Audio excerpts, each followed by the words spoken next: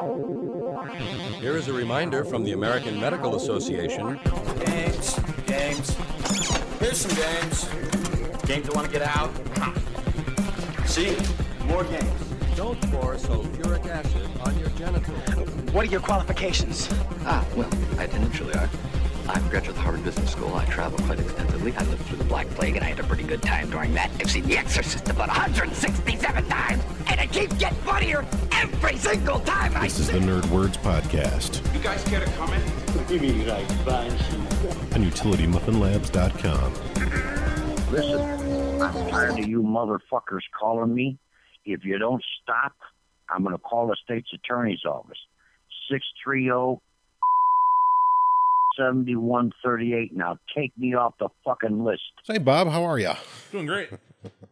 Dude, damn hot and that for, I think. Yeah, it's been a little bit, couple of weeks since we've done a podcast. It's been forever.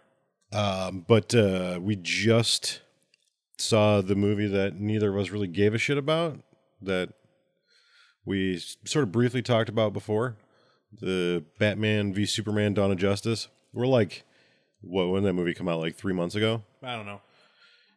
Yeah, March, April, May, June, July. Yeah, so like about 4 months ago, but that shit's already out on DVD and Blu-ray and all that stuff. For sure. We watched the, what do they call it? The Ultimate Edition or whatever? Yes, it's the extended, it's like a 3-hour thing. I don't know what was included that wasn't included in the original. I don't think either of us have a clue what was added to that. But thoughts on it? I personally didn't give a shit. I didn't want to see it in the first place. And I'm not going to turn it down, but it wasn't Superman, and by default, certain types of Batman, I'm not going to run out to the theater to see right away. That's not my rhythm that I dance to, per se.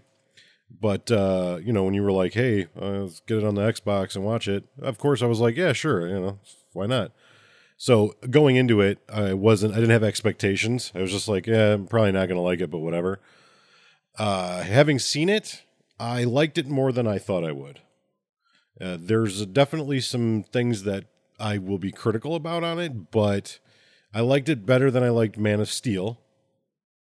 And it was not as terrible as I assumed it was going to be. I didn't think it was bad at all. I need to. It's plain as that. Like, there's styles of watching these comic movies. There's who, and it's my personal opinion. Some of my friends, maybe even you, fall into the category shoe fits type thing. Mm-hmm.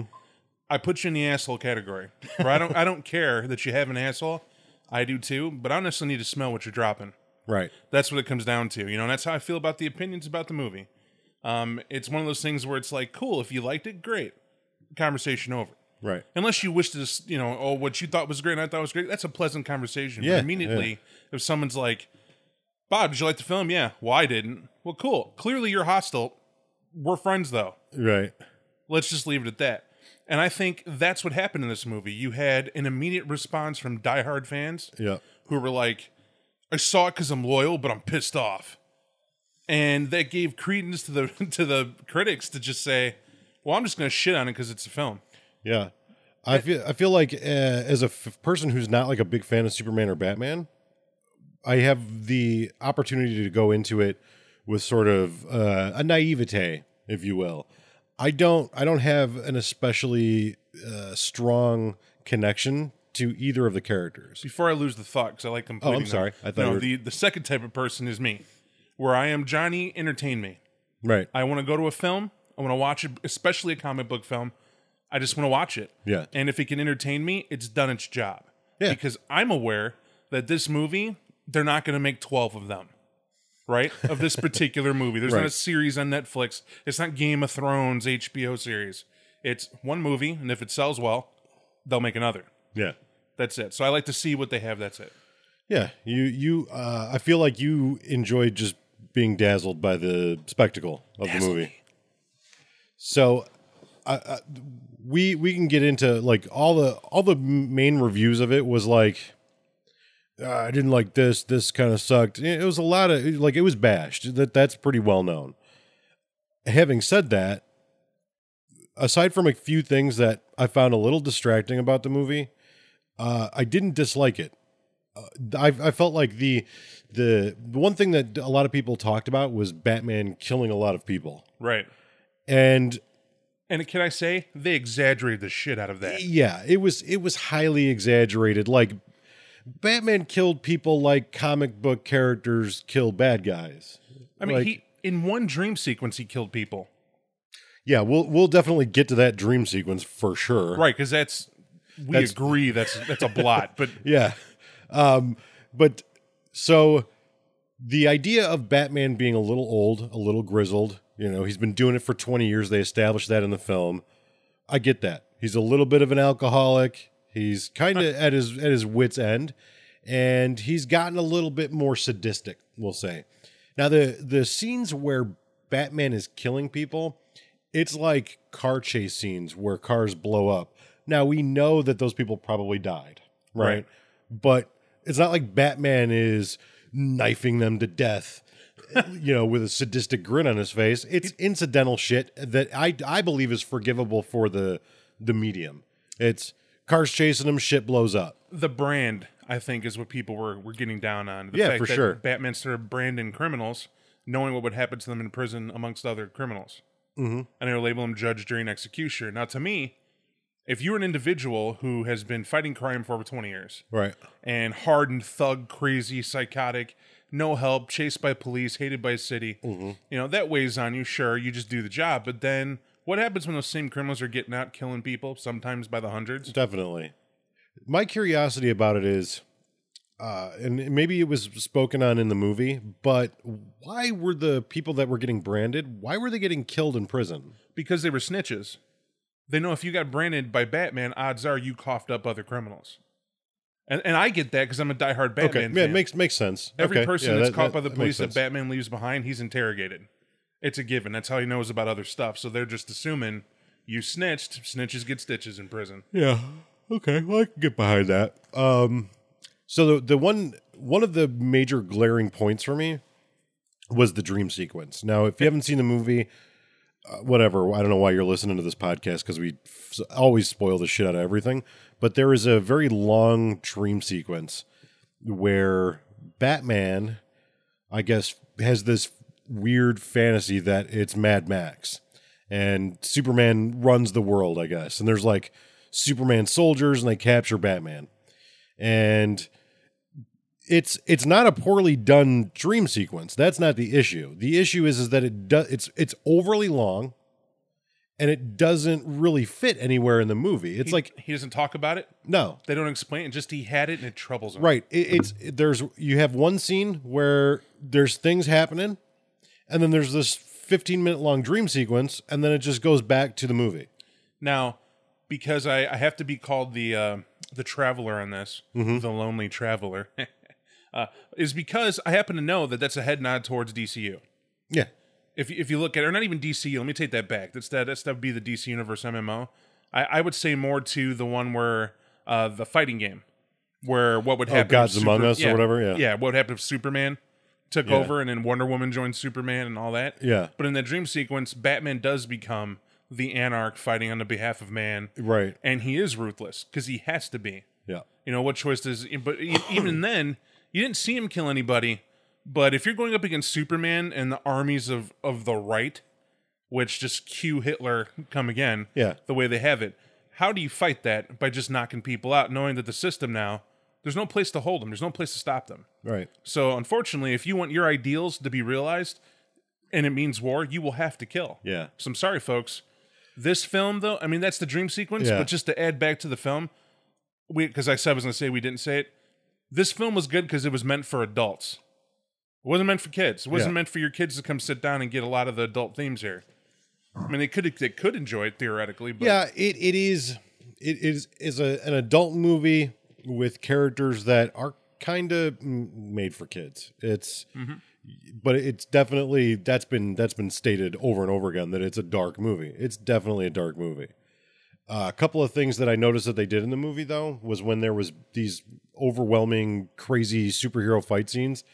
They were always like, "That's an abandoned part of the town." like they would make it a point to say like, we're trying really hard to keep the body count down because in the Man of Steel, fucking thousands of people clearly died. It was like 100 9/11s all at once. It was, you know, and they show you at the beginning of the movie Batman or Bruce Wayne's perspective on it. They show you all these buildings collapsing and all this crazy shit happening. And it's like those kind of like childlike superpowers that we see in the comic books are realized in a horrifying manner. What would really happen? And I think that was done really well. And we learn about our new villain of the film, which is Lex Luthor, which a lot of people gave Jesse Eisenberg shit for. Us both. Yeah. Us both were Yeah. guilty as charged. And I'll say I am 50% less going to give him shit for it. Right.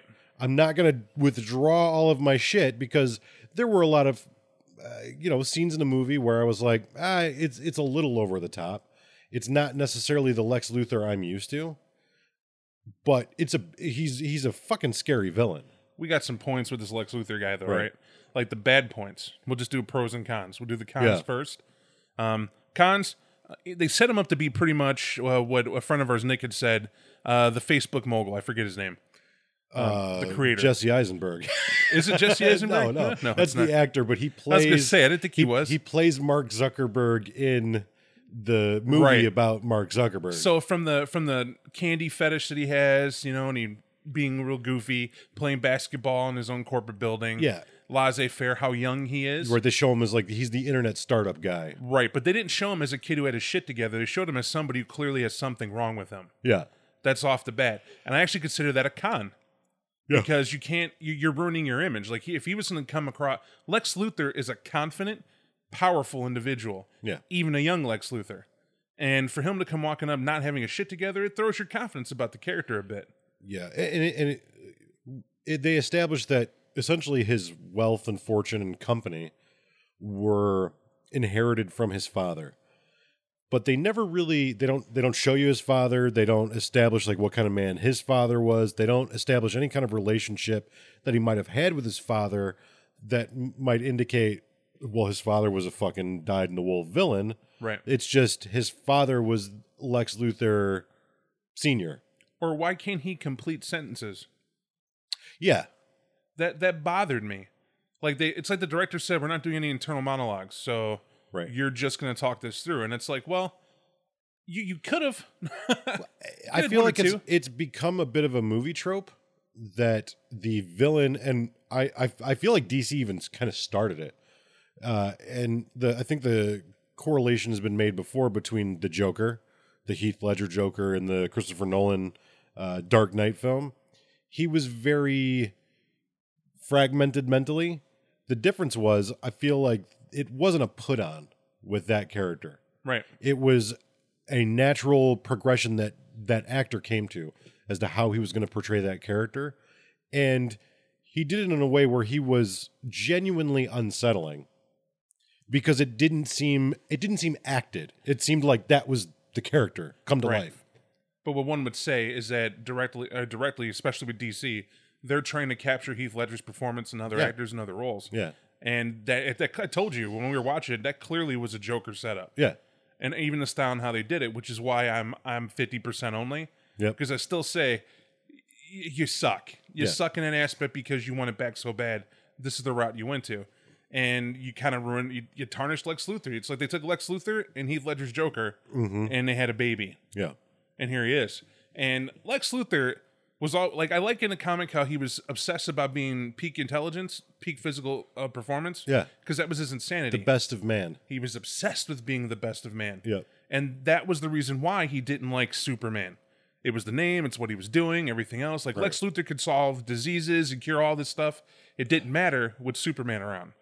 None of it did. So it's like his limelight was stolen. Yeah, they don't really establish that. They basically establish that you have Lex Luthor who was present in some form or fashion when these superheroes fought each other. Well, when Superman and Zod and all those fucking guys were fighting each other.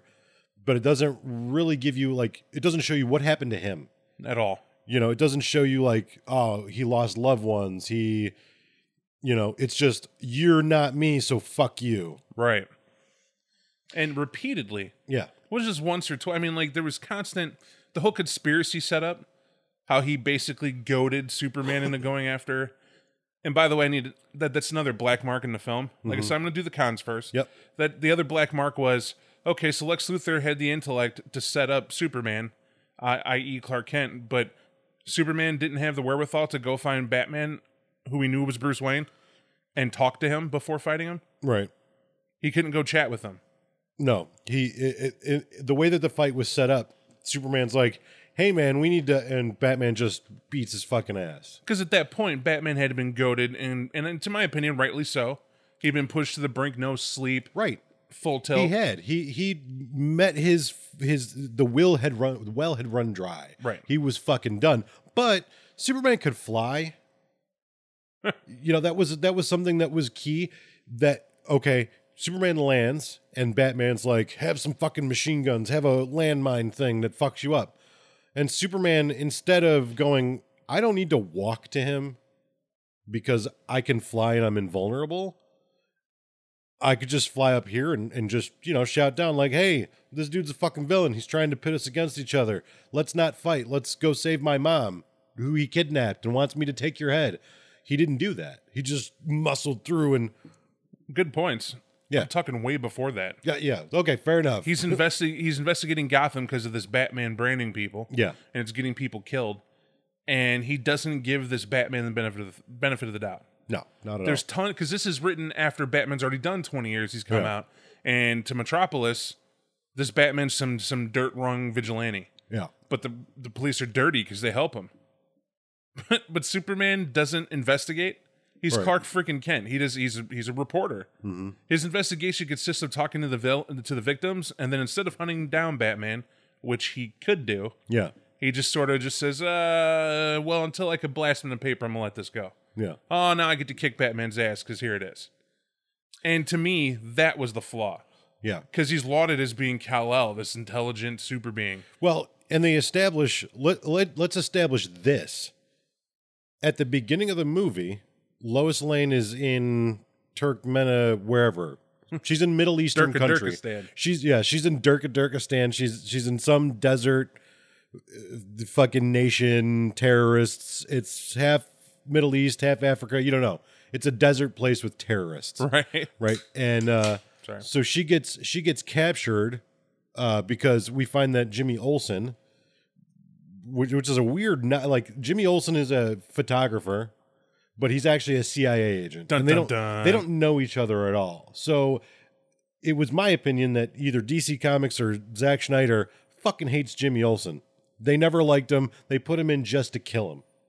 So we find out that Jimmy Olsen's a CIA agent. They kill him. So they capture Lois Lane because, you may be ignorant, but that's no... his low. Right. It doesn't save you because ignorance is no excuse in the eyes of anti-Superman terrorists. So Lois Lane is in a bit of trouble because the government is going to shoot missiles at this compound to kill all these terrorists. And they launch their drone, and as the drone launches the missile, Superman appears in a fucking blink of an eye, like he does because he's Superman, blows up the missile, destroys the drone. Because Lois Lane was like, she shouted or something. She was like, oh God, I'm scared. And that's how fucking fast that Superman can move. Superman knows, she gets thrown off of the building, right? In the middle of the movie, like before the third act. This is another one of those Superman this is my final nail. Is stupid super.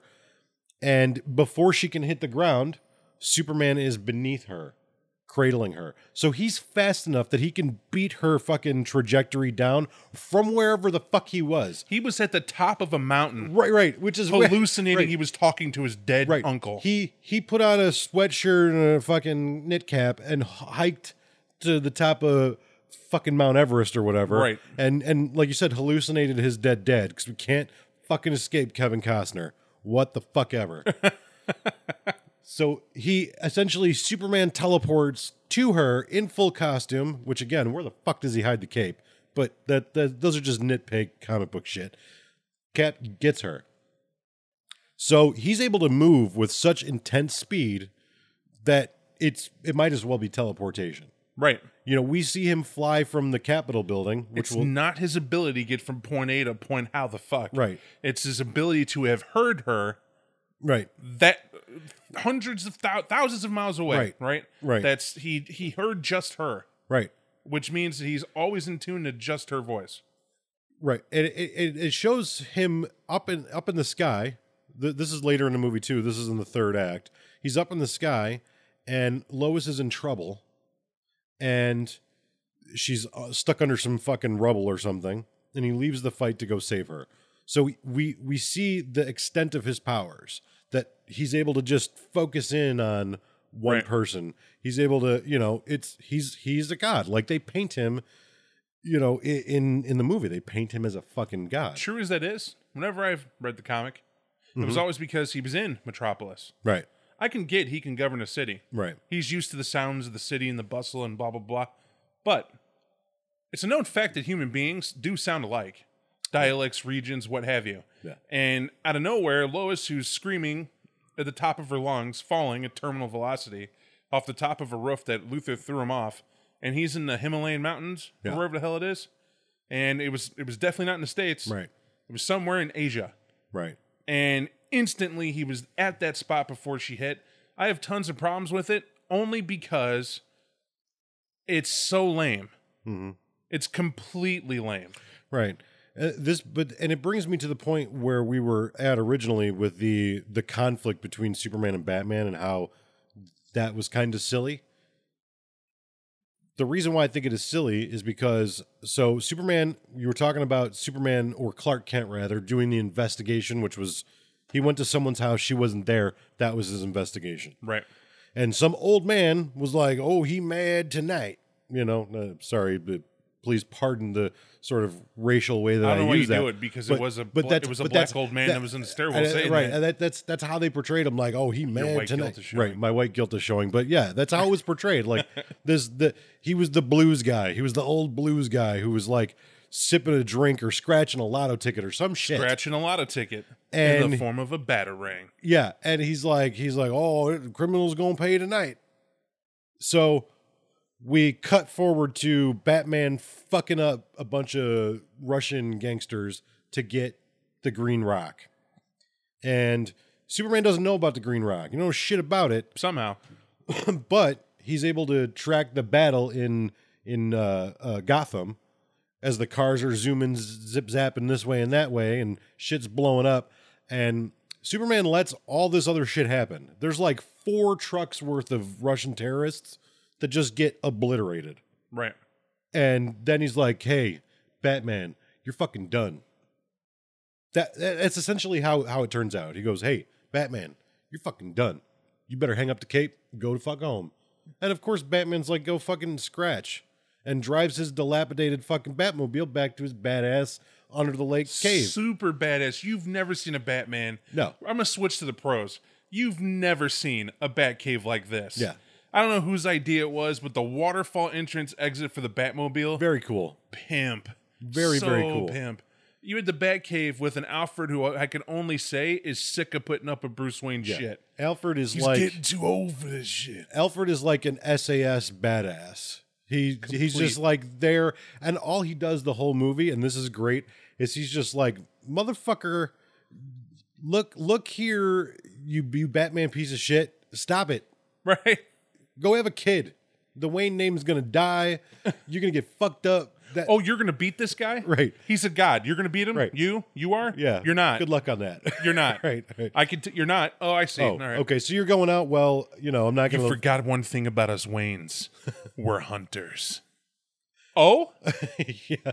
And the way that we came to the conclusion that we're hunters is because the original Waynes that came over from wherever, they hunted down animals and sold pelts. So somehow that translates from your ancestry hunted and you're it's whatever.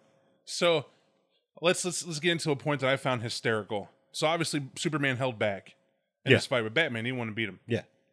After the first canister of kryptonite hit him and he recovered from it, Yeah. why didn't he just destroy the suit and the gadgets? Yeah. He should have just jabbed this motherfucker in his head, put him in a short coma, and called it a fucking night. Or even froze him from the feet up. Yep. Right? So he's trapped and walk over and tell him, look, my mom's going to die. I ain't got time for this. Yeah. Martha, Martha, Martha. Oh, your mom's Martha too? Well, okay, we got to do this. And that's that. That's the slice there, but I also think that's also the humor.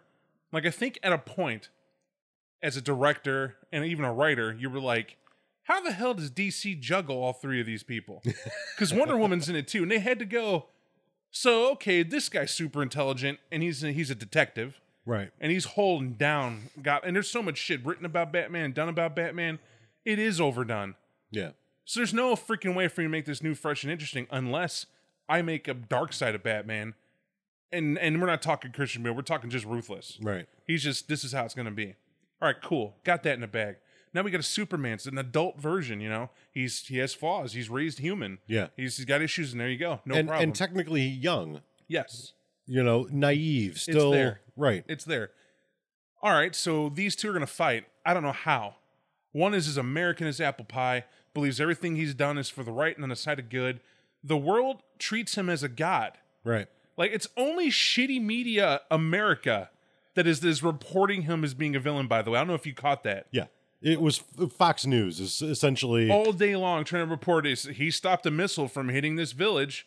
Good guy or Right. terrorist? Who is he, bipartisan, or it sounds like part like, no, dude, he's just the Superman and he was there. Yeah. How about the best one? The woman who went on national television saying her family was murdered because of Superman's intervention. Yeah, from the beginning of the movie. Right, got all smoked out, right? Yep. And then it takes Lois Lane, the only possible news reporter that could have dug deep enough to find the truth about this woman. Yep. It just pissed all over the CIA, our government, anything to do with anyone who investigates anything that has to. Yeah. Let me tell you something right now. If there's a terrorist that was able to kill anyone that got on our national TV, they wouldn't let it. The media could not air it. We would not let it if we weren't going to investigate how serious this charge was. We do everything. Look at the modern. Everything gets looked at now. We're in an age where you do anything that could be potentially a threat. We're going to know who your parents were, where they came from. But only Lois Lane in this film found that all her whole family was alive, kicking rocks in the village, and she was paid. She got flown over here. Well, and beyond that, if she was, this is getting kind of deep into the realism aspect versus the movie aspect, but I'm with you on that 100% because fuck it, why not? If she's over here in the United States as a refugee, the government vets people before they are allowed into this country, and she worked for fucking Lex. She worked for Lex Luger. I don't give a shit how many fucking shell companies you have. If when we look into your background, you happen to receive a large sum of money from a corporation that's American based and you end up living, Superman fucking, he did all this bad shit. Okay, well, maybe she's full of shit. There's some stuff to look at. And why that's important is because it was such a pivotal thing that Batman heard that to feel angry. Just to ignite his fire, to get it going. And we won't get into Batman, because he certainly didn't investigate that woman. No. However, any Batman movie, TV show, comic book, if someone makes a claim, he's always thorough. Yeah. He's Mr. 100%. I do feel like, to me, this is going to be my last shit on this movie, because there's a lot of stuff I did like about it, but I feel like the way that they wrote Batman in this movie is that Batman, the way we know Bruce Wayne is an intelligent dude. We know him as the world's greatest detective, you know, that's the expectation. In this movie, he's completely all emotion. Right. There's no thought to what he does. There's no investigating to what he does. And I would think after 20 years of doing it, the guy would be jaded to the point where nothing anyone told him would be taken at face value. And literally, there's a joke made about it from Lex Luthor that he's like, all I had to do was just, you know, point him in the right direction and let him go, emphasizing how utterly fucking naive and emotionally driven this Batman Did is. you catch the trope in that, though? The Riddler said the exact same line in two of the films they had the Riddler. No, I didn't. I didn't catch That exact line. I didn't catch that. Let him go. No, trust me. We'll go, and at some point we'll watch it, and I want you to watch the Riddler. And when Riddler that's his Riddler's thing. He gets his ego about him Yeah. and starts talking trash how easy it was to manipulate people.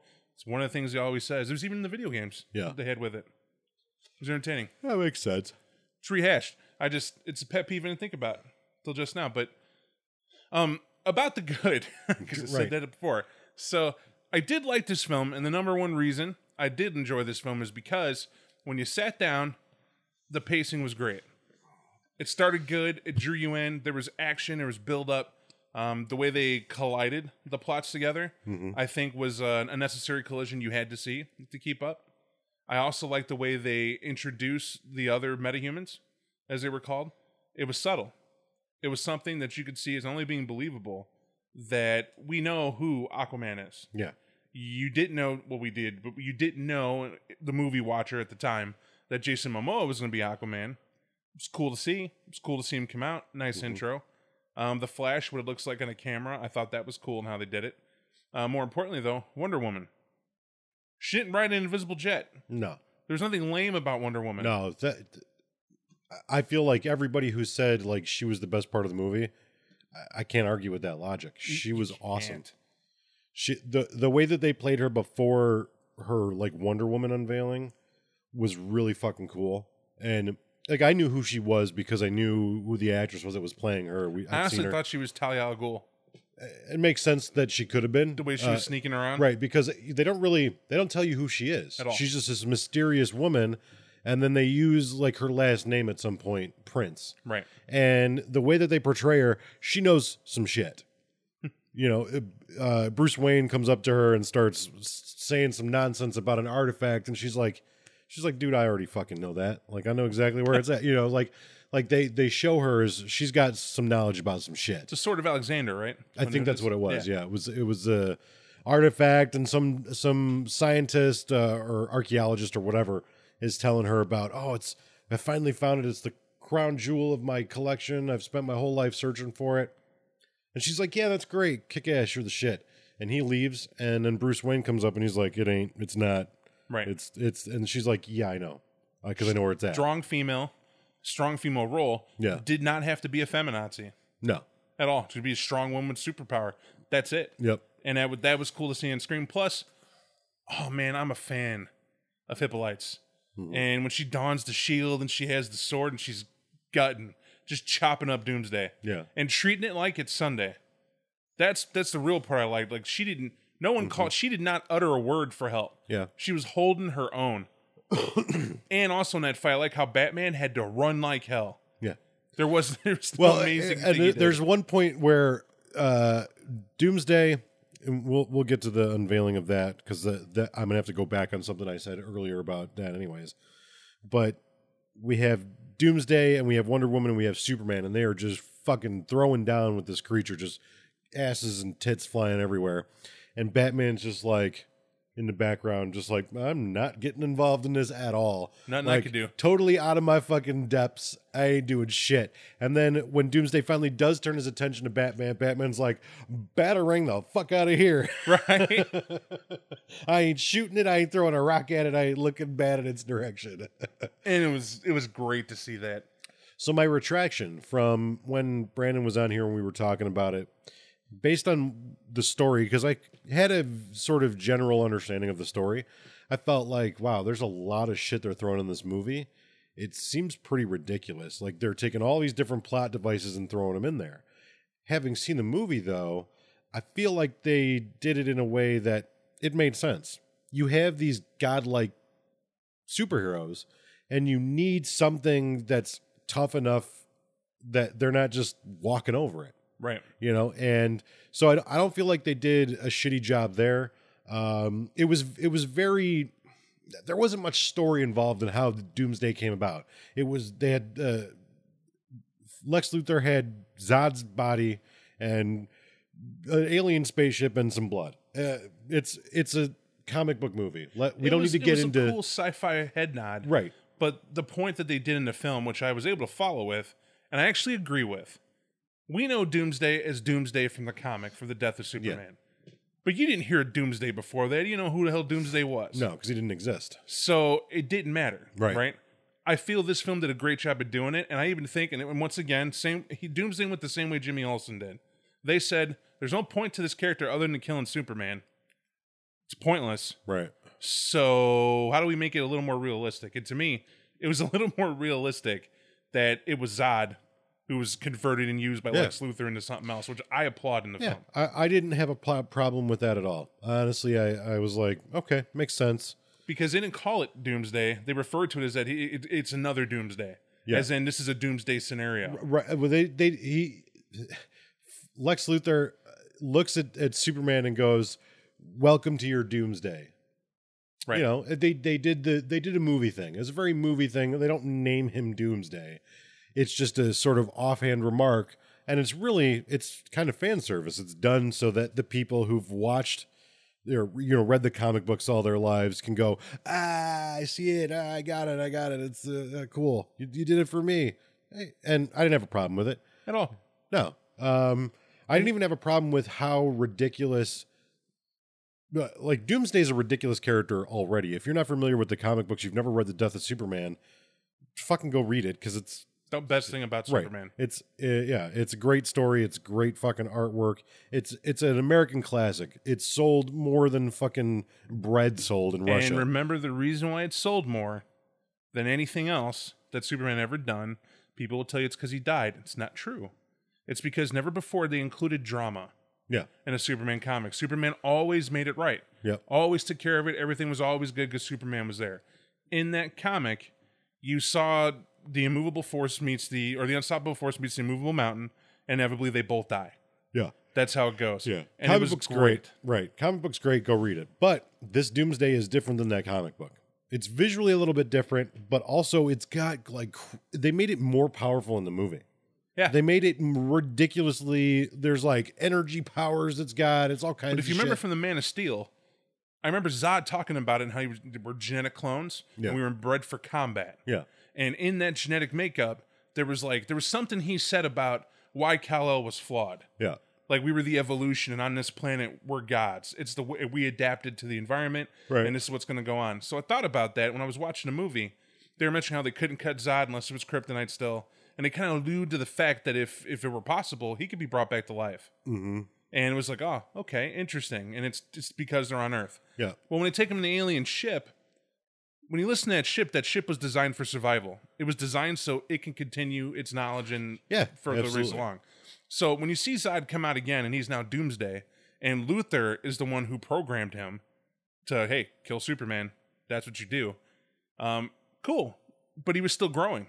Yeah. He was still growing into what he was becoming, and they were in the middle of fighting it. So who knows if they gave him time to completely grow. Oh, yeah. If he was even stoppable. But it was cool to watch that thing didn't come out automatically knowing it had eye powers. No. And I think every time it tried to legitimately use it, instead you got that massive burst of energy as it was trying to learn. Well, they followed the general concept of what Doomsday was all about in the comic books, where the more you damage him, the more he evolves to avoid that damage. And if you watch the movie, he keeps getting bigger and just more shit fucking he can do.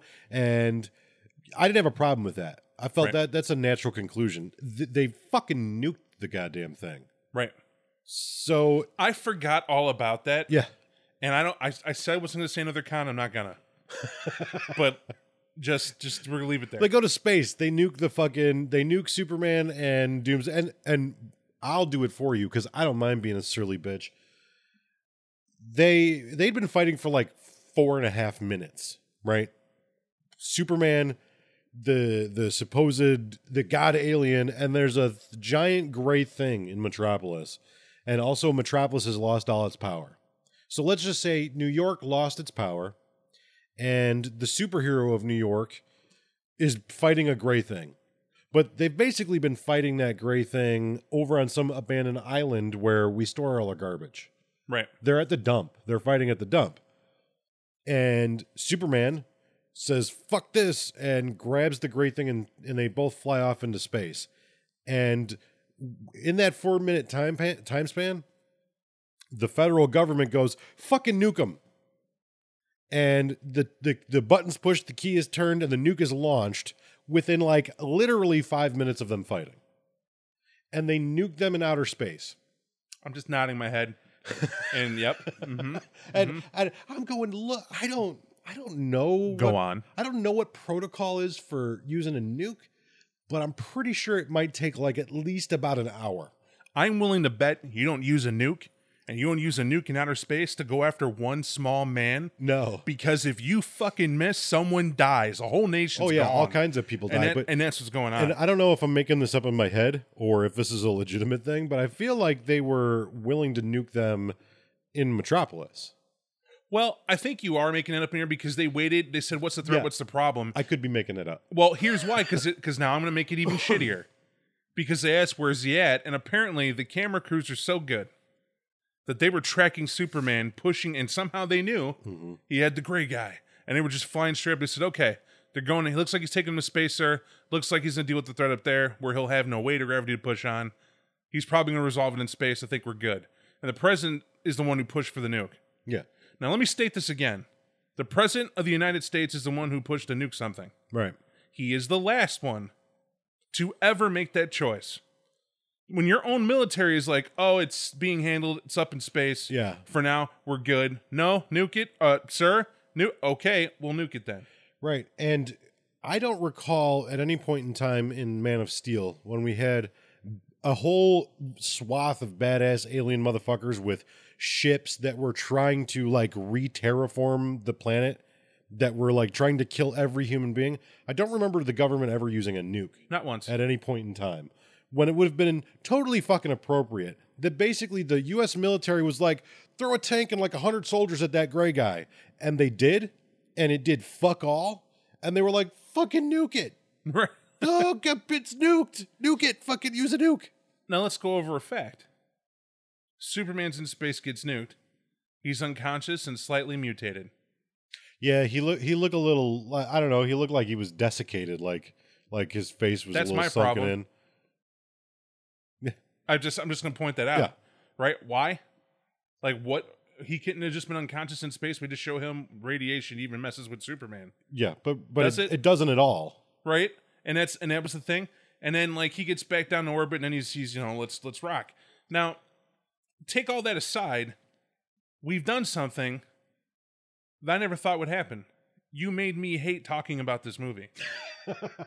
Because in my head, I was like, I watched it, entertained me, and now as we talk about it, I can literally pick this apart. Yeah. And that's why critics suck. Right. We're the worst. So, but we've picked it apart because I feel like at the beginning of this, we have to get it out of the way. Everyone knows by now it's a flawed movie. It is not a perfect movie, but there was good stuff in it. There was definitely good points. For as flawed as I thought that the Bruce Wayne character was, I felt like Ben Affleck did a good job portraying him. I felt like he did a good job acting in a way that I believed this man who watched people that worked for him die, that bat out of hell drove to Wayne Enterprises to try to fucking save people. I felt like this guy had a right to be angry at this entity because he didn't know anything about him. Knowing Batman motivations, I might question, but I felt like he did a good job portraying him. I feel like Henry Cavill, he is Superman. Like he looks like him. He even said that. He looks like he is Superman as far as I'm concerned. Every comic book I've ever read, I look at him and I go, "This is fucking Superman." So you think the casting was on point? It's a good thing. Yeah, about casting this movie. was on point. Let's see what else is. I feel that I do feel the story was collided together well. I do say collide's a little rocky, but it had to be. Yeah, it was a 3 hour movie, and it didn't feel like a 3 hour movie to me. No, that's how I knew I enjoyed it. Right. Watched it through to through. You know, you didn't care. Your ass was getting a little numb. No, you just there did your really thing. wasn't any like, oh god, this movie's fucking dragging ass. There was none of that. It was a comic book fucking movie. It was explosions and space and villains and flying and punching. And to me, the best part of the movie is when they go to get Luthor and he really starts falling apart. And maybe it's because maybe he acted before he should have, and they just weren't going to reshoot the scenes before. Like I have no problem with Luthor being a little nuts after he melded with the ship. Mm-hmm. If he was a little nuts after, that makes sense. You have all this alien info from 10,000 different species or 10,000, excuse me, different galaxies Yeah. slammed in your head, you're going to be a little touched. Yeah. But I like when they came in, he was talking to someone. Literally sent a message to someone, you find out as he's in prison. And which was a badass scene, by the way. And when he was talking to someone, you look, and it appears to be what may be Darkseid Yeah. come down the road. And that made me very happy. Smiled nice and big, because what do you do after Doomsday? You have to go big. Right. You have to. It's the same thing that Marvel is essentially. Marvel and DC learned like in the early 70s that we've made these characters that there's not a fucking thing on the planet Earth that can fuck with them. Really, at the end of the day, normal people problems are beyond them. Right. We can write 100 different issues with Lois Lane and Clark Kent and their relationships, but at the end of the day, we have a guy that can fly so fast that He can go from the Himalayas to catching someone thrown off the top of the Empire State Building. Right. And change while he's doing it. He changed his clothes the whole time. So we have characters like that. These are gods. The comparison's been made 1,000 times. We have to go to space. We have to go to something that nothing on Earth, it's nothing on Earth. It's Thanos, it's Darkseid, it's whatever the fuck. Right. These are intergalactic stories because they're men that are too big for this planet. And that's where it has to go. That's where it is in the comic books. That's where it's going in the movies. There's no other thing you can do. If you make a Batman movie, Batman's a man. Batman by himself, you can do 100 Batman movies with real problems and crime. But when you have a Wonder Woman who you could be the baddest ass gangster in the whole world, all the machine guns aren't going to help you. Ever. She can literally just cross her fucking arms and not get shot, She can pick up a tank one-handed. Right. She's And immortal. fly. Right. She's essentially immortal. She's fought in fucking World War I. The daughter of a goddess. Right. You ain't fucking with that. So who can fuck with that? Aliens. Things- Aliens. Right. Aliens. Motherfuckers on red hot rock planets. Like, that's you Magical make demons from right. other dimensions. it becomes not a fight crime story. It's not a Spider-Man story anymore. Now it's a Thor story. Epic is the only way to go. Right, exactly. And you have all these other characters too. Speaking of epic, I have a question for you. Yeah. And it's shift gears topic time. Yeah, for sure. Why the hell did you go back and watch Game of Thrones all over again?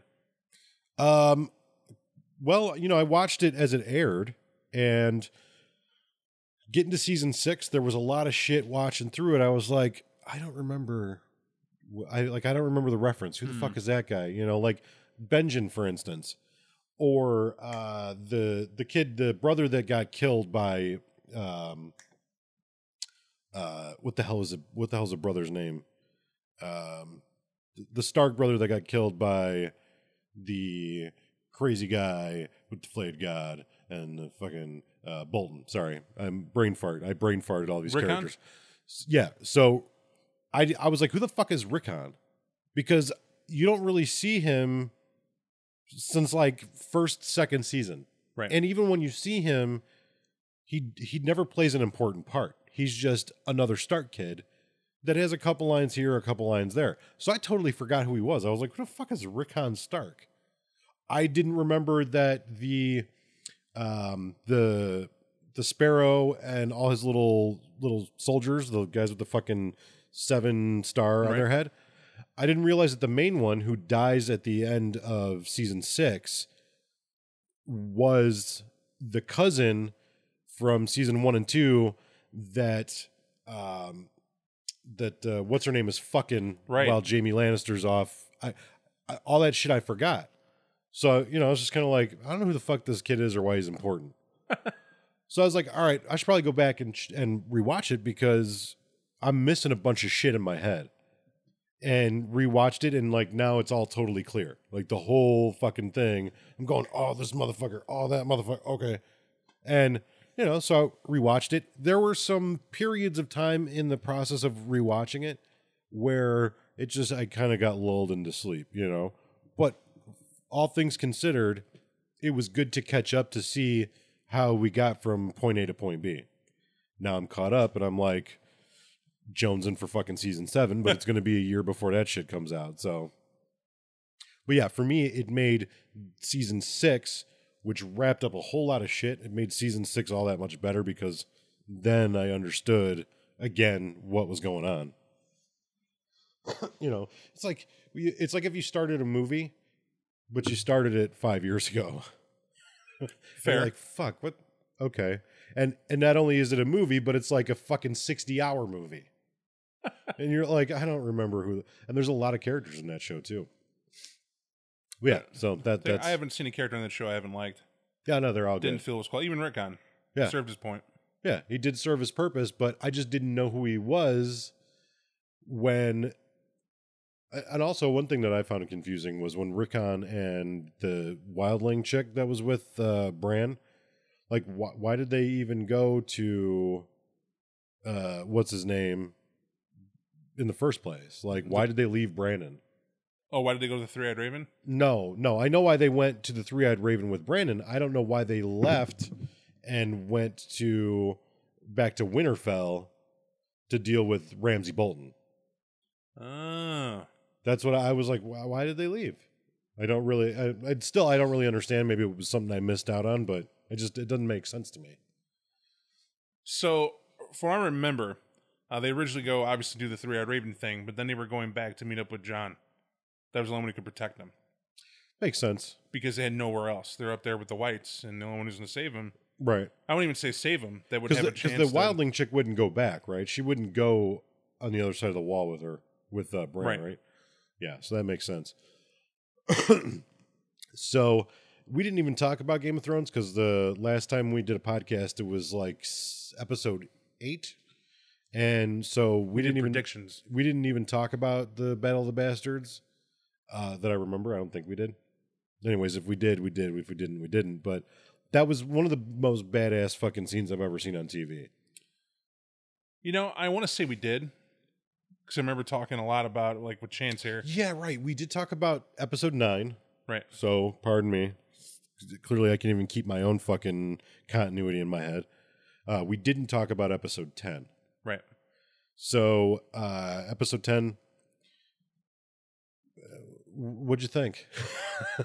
Episode 10 shocked me with the green fire to the city. Like, everybody's like, oh, you could see it a mile off. Because I thought they were more creative than that. To me, that was like a simple flash fire to a problem that was the easiest way to do away with. I find that I like what it was building towards. You built up the fact that the poor would rise up against the rich, and they would do it because of the faith. I also like the fact that the Lannisters have extensive influence, and there are a lot of people that owe her. And the aspect of those knights showing up in gold armor and what have you, we're Lannisters, and I expected to see more of them. I expected to see more of the Mountain do what he does, but on the city. Mm-hmm. That, to me, would have added depth to Cersei, that she's willing to take this war to those who serve the crown. Yeah. Like, if it's going to have her way. And they would have to fight back, right? That's inevitable. Right. For her son. And I feel that with her son dead the way it occurred, I didn't predict him killing himself. It deflated. For me. I did predict him killing himself. I had made mention of, like, I feel like she's going to burn down the city. I felt she was going to burn down the city or try to burn down the city. Yeah, you did. It's exactly what you said. Her blowing up the sept, I didn't really see that coming. Regardless of whether or not I saw it coming or, say what you want about the writing, I do feel like to some degree it is a little predictable what she did. I feel like they've made a character that is incredibly short-sighted. I don't find that to be a fault, though. I feel like she's proven throughout her campaign that she's willing to plot and to do what she needs to do to get by. But I feel like in every opportunity, she's been solely driven by her emotional reactions. I've never felt her to be a villain of logic. I've always felt her to be a villain of what is the quickest way I can do to get what I want. Now, to me, I got the exact opposite of her, because I think it does take a wherewithal to be able to plot the death as she has. That you don't get to do what she's done without there being planning involved, methodical planning. And, she's had to hide a secret about her and her lover, who was her brother, right? Yeah. Had to keep that under wraps and juggle the fact that she's the mother of not one, but 2 kings. Right. That's and wife of a king. So that is a lot to juggle. And so you would have to be a plotter, a planner, to get any of that done, to keep any of that in order. Right. And the emotional half, I think, is the fact that anybody's going to be a little emotional, more than a little emotional, regarding somebody attacking your family. Mm-hmm. And I feel that in this show, let me just get to the point. Like, seriously, I just disagree on that. But the main thing that annoyed me about the fire is that it was used once already. It was used to burn a bunch of ships across some water. I imagine it would take a sizable amount. Yeah. To handle a fleet, and that would make sense. And then it's like, oh, but we have an unearthly amount more left, and you didn't get rid of it? Yeah. So yeah, I can understand that, but so when you said, you felt it was kind of predictable, I don't disagree with that. Plot-wise, I feel, it's kind of predictable.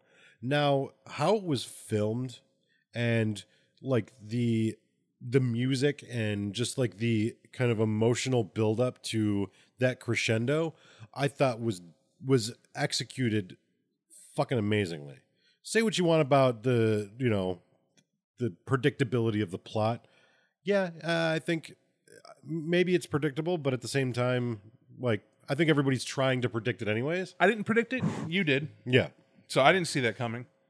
I'm saying it was. I don't think it was a good write. I think it was. It was a clear flash in the frying pan tie-up because they wanted to close that book. Yeah, sure. They want to be done with it. So they're like, what's the quickest way?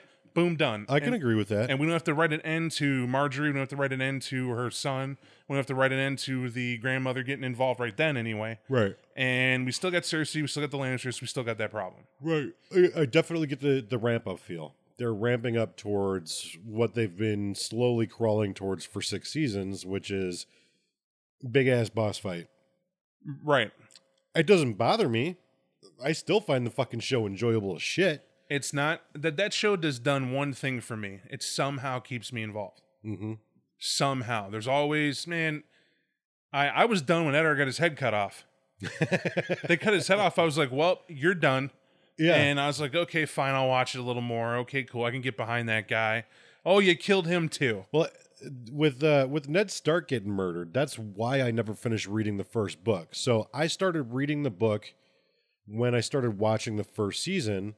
And I was like, man, fucking, I love this character's kind of kick-ass, and he's in kind of shitty predicaments, but, he's an honorable guy. And I'd only gotten like 80 pages into the first book. And 80 pages into the first book is right around where the king and the Lannisters and all that shit come to Winterfell. Right.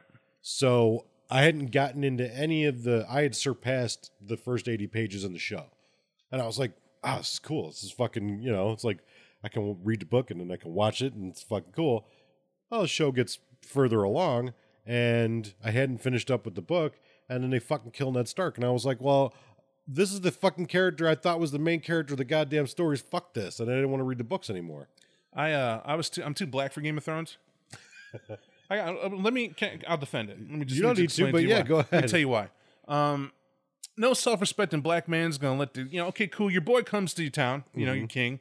He's like, I need your help. Man, I don't know. They be wilding out in the city, man. Come on, I need your help. Help me out. Your boy. All right, cool. I'll help you out. In the course of you leaving, your son falls out of a window. Mm-hmm. When you go talk to the wife, she's not like, well, I don't know. I told him not to climb up. I don't know why he was up there. He's hurt real bad. All right. And it's clear everybody thought it was suspicious. Everybody. Yeah. Right? All right. So you're like, cool. I need to stay because my son's hurt. And no. Help him. I mean, you can't help him heal any faster. At least he's alive. Right. All right. He fell. It's a horrible accident. Man, that sucks. Man, I'm sorry about your boy. All right, cool. We're on the road. The moment she discovered, someone tried to kill my ass at home, why the hell did he stay in the city? Right. And I'll tell you why. Because he's white. You know what a black man would have done? Been like, what the fuck? Excuse me, I got important shit. What, my family getting murdered because I'm up here? I told your ass I didn't want to be in your crazy ass city. You my boy, that's my family. I feel like even before that would have occurred, the situation with fucking little cocksucker, the little king fucking bitch when he was prince, the fuck is his name? I can't. I'm having such fucking hard time remembering shit today. You're talking about the bastard prince. I'm talking. Yeah, I'm talking about Joffrey. Sorry, when the shit with Joffrey happened with Arya's little fucking butcher friend, the kid of the butcher, Right. And he was like, "You need to kill the dog." Like, I'd have been like, "Yo, I don't know about you. You're the king or whatever, but I believe my children because they don't lie to me, and I'm not killing shit. So how about y'all go home? I'm gonna take my kid's dog, and we can go back to the winter of the hole, and you can go fuck yourself." Now, see, what's funny about that is I feel that was almost a typical black thing. It's like, wait a minute, my child fucked up and did some bad shit, or did you? This is an ass got whooped. But you did the ass Right. whooping. So my child whooped your son's ass, and we're killing our dog. Well, I'm the king. Oh, okay, so you got a safe face. All right. Well, your dog's dead. That sucks. But we good then? Yeah, we good. Cool. And then left. I would have agreed with that. It's like, well, if you kill my dog, find another hand of the king. That's that. Right. I mean, that makes sense. But like, the whole thing with Game of Thrones, I mean, that's one of them.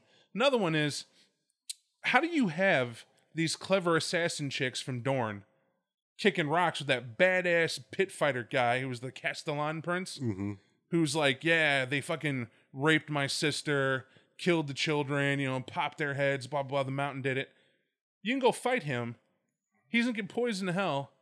And I'm going to say it till I'm blue in the face. And then magically has the strength to crush his head. Like the whole time he's fighting, I went back and read in the book. He was poisoned, his respiratory's failing, he can't keep up, he's slowing, his body's slowing down, he's losing it, his adrenaline's worn out, he falls to the ground, this guy's gloating, and then he reaches up out of nowhere with the last bit of his mountainous strength and crushes his head. And I sat there and said to myself, I was like, now you're just going for upsets. No, seriously. There is an art to where you get people liking someone and then kill them. And it's the same reason why you get people who watch horror films that chop people up all the time. Torture porn. It's the sensation of taboo. It's you're addicted and you're hooked. And that's all Game of Thrones is. It's one gigantic sensation of taboo. If you didn't have Bolton, what season did you have? Yeah, that's fair enough. You've been what, more backstabbing, whatever? Okay, so you'd become that King show they have, where the Tudors. That's what you'd have had. I never watched that show. I don't know anything right, about you know it. why you don't watch it? Because I tried watching one episode. It wasn't even entertaining. It's the king keeps sleeping with people he shouldn't be sleeping with. And I'm like, have you been through history class? Yeah. As he's the king, how the hell are you going to make someone king of the whole everything and you think he's just going to stay with his wife? Yeah. Yeah, I feel like the entire season was enjoyable, but I don't disagree with your critique at all. It's not about it being bad, but what I'm saying is that that's the difference. See, right now you're like, hey, no, I was like Golden Week. I like Batman film, but you can look at it, right? And if you look at it, you'll find that one thread, and you can start pulling. Oh yeah, for sure. People can spin gold about something. If the majority of people say shit's now healthy, and we need to eat our own shit because it promotes our life, Oh, dude, people do it. yeah, absolutely. I when I watched the Dark Knight Returns, that's the one with Bane. Right. I watched it, and as I was watching it, my brain was like, "This is cool. This is cool. This is cool." And then when it was over, I was like, "That was cool."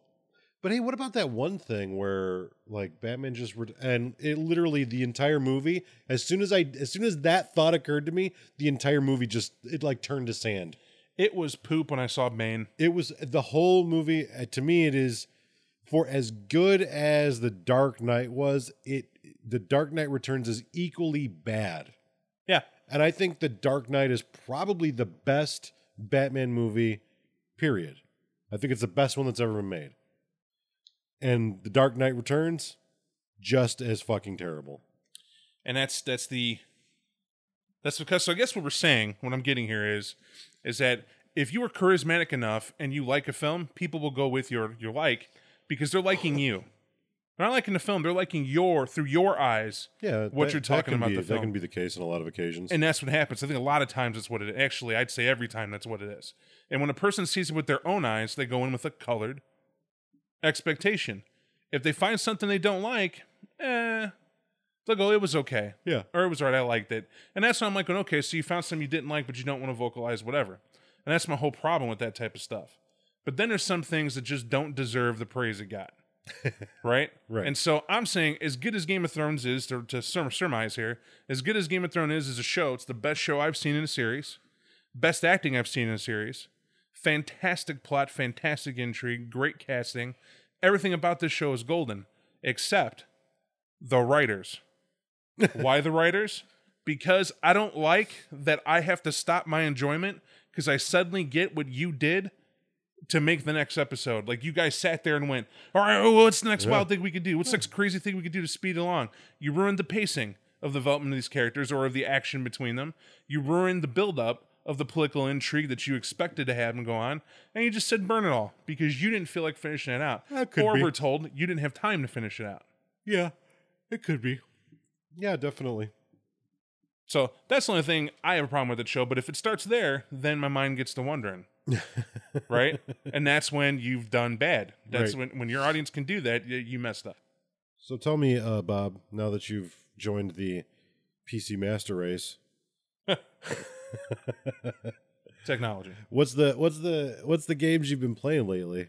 Because I've been horrendously out of the loop. I didn't have the Xbox Live for a while, and I've been making really disturbing sounds on my computer. Which yes. I want to tell a small story before you jump into what you're doing in the PC there. I got I don't know. I was just fucking around and I was like, shit, it aggravates me in the world because there's fucking Donald Trumps and terrorism and fucking blah blah blah. So I decided to make really terrible fucking, I don't even want to call it music, but like a mockery of music. MK Ultra type shit. Yeah, like brainwash sounds. And my dear friend, I would say brother from another mother, was like, I will pay you to stop making that music. Yes. I literally bought Nate a year of Xbox Live so he could stop tormenting me. And he did it in a way that was so fucking priceless. He was like, hey man, are you are you not playing video games like on purpose, or like what's going on with that? And I was like, you don't have the Xbox Live right now, and I just just been kind of taking a break. And he was like, I'll make a deal with you. And I was like, yeah, sure. What's going on? He's like, I'll renew your Xbox Live if you stop making me have nightmares. It's the only thing that's ever done it. I've watched horror films since Knee High to a Grasshopper. I can't ever recall really having nightmares. Like, I was afraid of the dark as a kid. That clearly went away. And no big deal. Started playing number stations that are in the back of my head while I'm watching a TV show. I'm playing music. Because Nate in the media now, especially with radio and him broadcasting, it's expected I'm going to hear some of it. There's no way I'm not. You digest media at an alarming rate. So I'm just used to it. But it's usually stuff my mind's like, everyday world shit's cool. Stuff he's into, it's cool, it's cool, it's cool. Usually stuff you're into, I am too. Then I start hearing the number stations and people screaming and a pig noise and some other unholy shit that you're just slicing and slamming together. And then it was like some techno rhythm, and then you're slamming that together and slicing them to where it's just constant alarm. It's just putting you in a constant alarm state. And my migraine's building and it's building. And I hate migraines. I've had a handful in my life, and that was like number 5. And I was like, I can't deal. And I was like, I'm going to bed. And I just go to bed. Then he put the headset on, and I thought I was still hearing it while I was sleeping. He put the headset on. Yeah, he went to bed. I put on my headphones because I was like, well, it would be rude if I continue to do this while he's asleep. That's just, common and I'm courtesy. Dreaming about what he made. And it was nightmarish. I felt like shit. And it was so bad. So needless to say, I haven't made any new audio experiments. And I'm hoping Bethesda drops Skyrim 2 soon. October. So that's when the remaster comes out. Good. But no, I mean it's cool. Also, you're not I've had fruit booty friends in the past who go, oh man, I gotta take a break from video games because it's ruining my life. It's ruining your life? Yeah, no. How's it ruining your life? And then they tell me, I'm easily distracted. I'm side road. I just can't get off and do the things I know and love to do. Like what? Like, I always wanted to pursue painting. Okay. Then you should probably do that and maybe, I don't know, devote some time of your life to that and, play this when you got nothing else to do because that's what it's there for. Right. Or enjoyment. Like for me, it's a hobby. Like this, look, I make time to play video games. Mm-hmm. When I'm watching TV, it's because I got nothing to do. Right. Because I give a shit about watching TV, but if I can blow up some aliens to save the world, I'm all about it. Right. So that's just a little bit about me. But when they make those grand statements, like it's a drug, I laugh in people's faces so hard. Because I've seen drug addicts and alcoholics, and it's like you don't ever right get near that. No. Well, we'll put it into perspective. Like my video game playing already has always been, out of all of our friends, like the lowest. Yeah. Gamer score wise, you have like 100,000 something. 107,000, I think now. 1,100? No, 107,600. Over 100,000 gamer score. Over 110,000 gamer score. Over 10 years. Right. Mine's 12,000. So the level is not. It's not there. You know, I have a typical short attention span.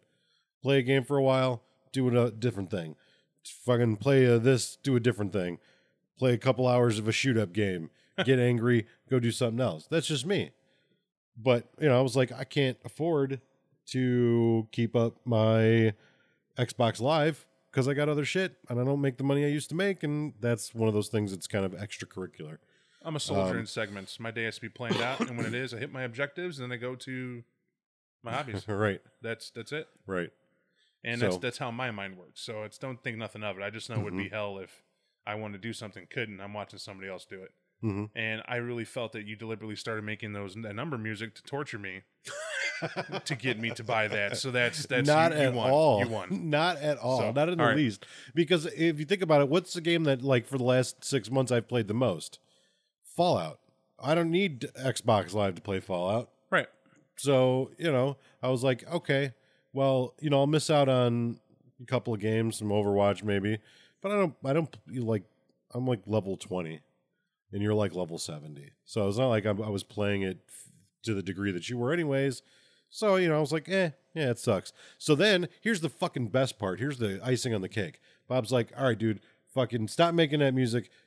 I'm pay for your Xbox Live. I'm like, all right, cool. I'm not going to turn you down. All right. So he does that. And I'm like, well, fuck, you know, I should play some fucking video games, right? Get in party, go fucking play some Overwatch or whatever. And about 3 weeks ago, maybe, I broke my second Xbox One controller. And I broke it because I am a dummy and left it on the floor. And in the dark, I stepped on it. I snapped off the fucking left bumper on the controller. And I'm like, fuck. So that was part of the reason why I had kind of stopped to begin with. Because I was like, I broke the fucking controller. Kind of can't do anything with it anyways. Our friend Chris comes over and he's like, I got a controller for you, dude. Don't worry about it. Okay, cool. He brings a controller. I go to fucking jump in a party, play with fucking Bob and our buddy Brandon. And I have a mic for my controller that has a 3.5 millimeter port plug. And the controller has the original Xbox plug. So I don't have a mic. So, again, pointless, can't be in a fucking party because I can't talk to my friends. And I'm not going to shout to Bob from the other room. You do anyway, but that's only when you're mad. I don't shout to you. I just shout and you can hear it. If you've ever been in a insane asylum, and not that I visited there often, or was a resident for long, but you get used to hearing people shout things through a wall. And I always chuckle. I always laugh at it because... Yeah, I got a problem. I have a problem with first-person shooters. If you're listening and you've never played a first-person shooter with me, they cause anger in me that I'm not... Like Tourette's. I'm not proud of. Like Tourette's. Yeah, so it's the worst. And it's typically speaking, it's only those types of games. I don't know why. I've never excelled at them exceptionally well. So I really don't have any reason to be frustrated when I'm doing poorly. But I always I flip out. I can't fucking handle it. I play for the spirit of the game. Right. First person shooters. I'm a competitive guy. So I play those games. I compete. But I'm also a worldly connoisseur of video games. There are a lot of games out. So I kind of, jump around. Yeah. I can't and I won't devote a year of my life to get good at Overcrack. I won't do it. You asked about the games. I'll segue a little bit here and then, chime in as usual, as we do. But Overwatch, is it a great game? Well, it's a first-person shooter. It tries to teach you teamwork, and it would be a great game. However, I find that people will find a way to make that game shitty for you and everyone else no matter what. Yeah. For instance, the game allows you have up to 6 people you can have on one team, which is the largest team, I believe, since Battlefield in terms of small group combat for a map or for a play style. Excuse me. So, cool. All of them are unique and diversified people that fit in their own categories, right? from support to healing, defense to attack. Right? Yeah, it's like the first time I've seen a game that literally just broke down the characters. Like, this is a tank, this is a fucking healer, this is a fucking, This person can do a little hybrid. Right. You know, a person for everybody, everybody for a person. Now, why that's cool is because everybody wants to be a unique snowflake. Well, Yeah. here's a game that says you have 12 people to pick from, Right. 16 people to pick from. Is it 16? I think it's Yeah. like 17 now, but Yeah. yeah. The new one came out. You don't need to double up. No. You don't need to double up. There's no reason you need to. Right. Double up in a category, be all in one category if you can, regardless. Right. But somebody figured out, well, this game is OP if we all play this one class. Yeah. I definitely feel like there was a serious misstep in their balancing for the game. Because, like, if you played any other first-person shooter, and let's say you had 3 heavies on a team, and you had fucking 2 run and gun people, that is not going to be the determining factor on whether or not you win or lose. Right, you would normally get destroyed. Right. It's you don't need to double up unless you need to double up for a strategy, but it's not going to decide the game. Also, if you're playing capture the flag or you're playing, bomb that person's base, whatever the fuck you'd call it in your chosen first-person shooter, there should never be a point where if you are on a defense, you're always going to win. And in this game, there are certain levels, certain positions that you can start in where you're 98% guaranteed to win if you spawn there. If you pick the right characters, you're going to win regardless of what the other players, how good they are or what they pick, because they made these like spawns and they made these bases in a way that it's really impossible to get to as an attacking player if the defending people pick just the right characters. I thought about that, and that's because part of the learning curve for me, like I'm 70 now, and I've been through enough or butted my head enough in frustration to get the fact that that's because you're still thinking you're going to win the day, you personally. Right. That you're going to make such a significant impact. Truth is, you may have to rely on someone else on your team who has the ability to get through that wall, right. has the ability to go pull the team's attention Yeah, off the door to get you to pull out. But if you don't have that team, it's not going to happen. Now, Blizzard was ingenious because they said, okay, here's the deal. Even if you play with randoms, these roles still have an effect. Mm-hmm. They still have their purpose, so it's perfectly fine if they know how to play it. But as it said, too many cooks spoil the soup. Yeah. So you have everybody now who's digested and they've made porn about this game. They're making comic books about this game. I'm told they're making animes about this game. They're doing everything they can about Overwatch to blow it up and expand it outward. Sure. But I'm frustrated because you made a game that I invested in heavily, even purchased the game for a friend who didn't have it because hey, play with us. I hate it when people get left out. And we're playing this game, and I heard him say distinctly, this pisses me off. This is the most frustrating game I played. I'm thinking about it. What's his frustrations? Are his frustrations valid? And the worst thing about it is I agreed with him. And why it was bad is because once you realize that it's just the lowest common denominator that's going to win this game, it's the people who gamed the game. They don't play to have fun. They play to make someone else miserable. Right. And I hate that because it's not only is it unsportsman, it's like it's applauded. Right. You know what I mean? Right. I don't mind if I lose against a good team. I'm not saying I'm a sore loser, because really I'm not. If you're really good and you team up and we get annihilated, man, then it's us. And that'll show. But if you're cutting a gimmick, if you're running a YouTube video, if you know a spot that you're involved, all that other stuff, that's gaming the game. Yeah. And when that's done, I get disgusted with it and discouraged. And I want to ignore the game while it's hot so you can get bored with it, so I can go back and enjoy it later on with whoever's playing. Right. Because that's how it ends up, right? That's Call of Duty, it's Battlefield, it's all of them. All of them do that. And I had hoped Overwatch broke that pattern. And it didn't. No. It did not. And I'm told that they're testing right now, it's called MOBA, is what it's called. They do a daily game every week. Yeah. And MOBA is you can only pick one type of each character.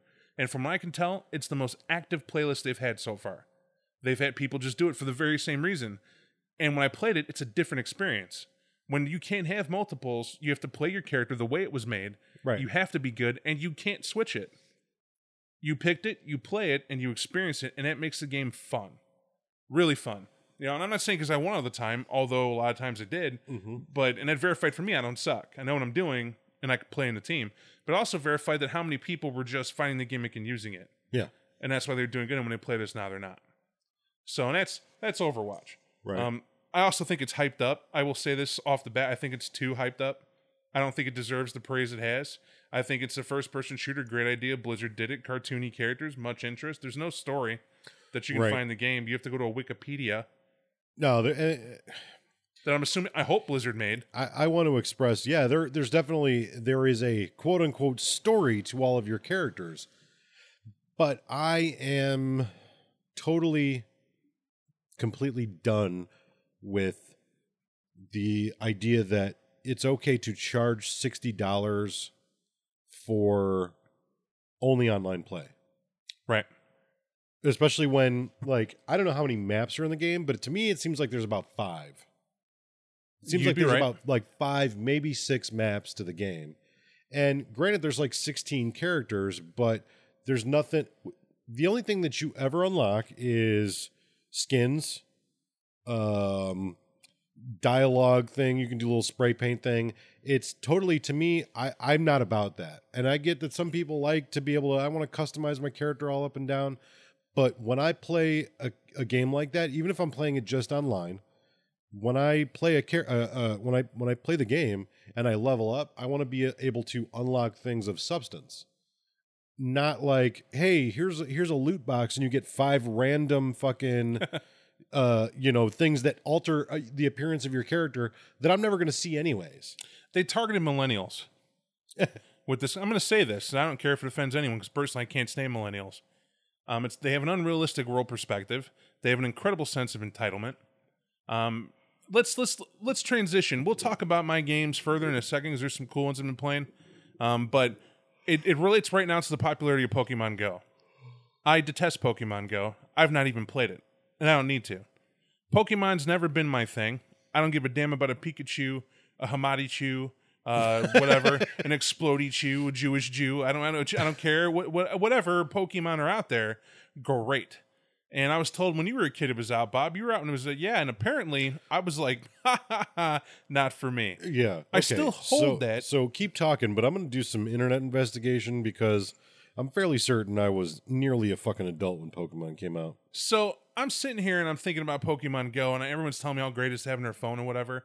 I've been in the cell phone industry a long time. More importantly, I worked for Microsoft for about close to 3 years with the whole corporation experience. And one of the biggest things they tell us is to read your T's and C's about every app you get, of everything you sign up for, of everything you do. Because once you give an app permission to give away your location, to access your purchases, to access your picks, and what have you, you've basically given them control of your phone. Not that they're going to override and make it phone do stuff it shouldn't do, but they can look at your history. They can look at what you're doing. Mm-hmm. And that's a fact. Pokemon Go gives it permission. Right. And the world over, people just jumped on board because it was Pokemon and did this. And in this day and age, when a group of hackers can hit worldwide news for shutting down bank organizations, for hacking our own government, do you really think it's that hard to hack your phone company? It's truly not. There's never been an interest to. But now there's mobile banking, which I know is extremely popular. Mm-hmm. People use their phones for purchases. Well, now, if you have Pokemon Go on your phone could be at risk right now. It's just a matter of time. And if they go ahead and do it, they have the permission to be there.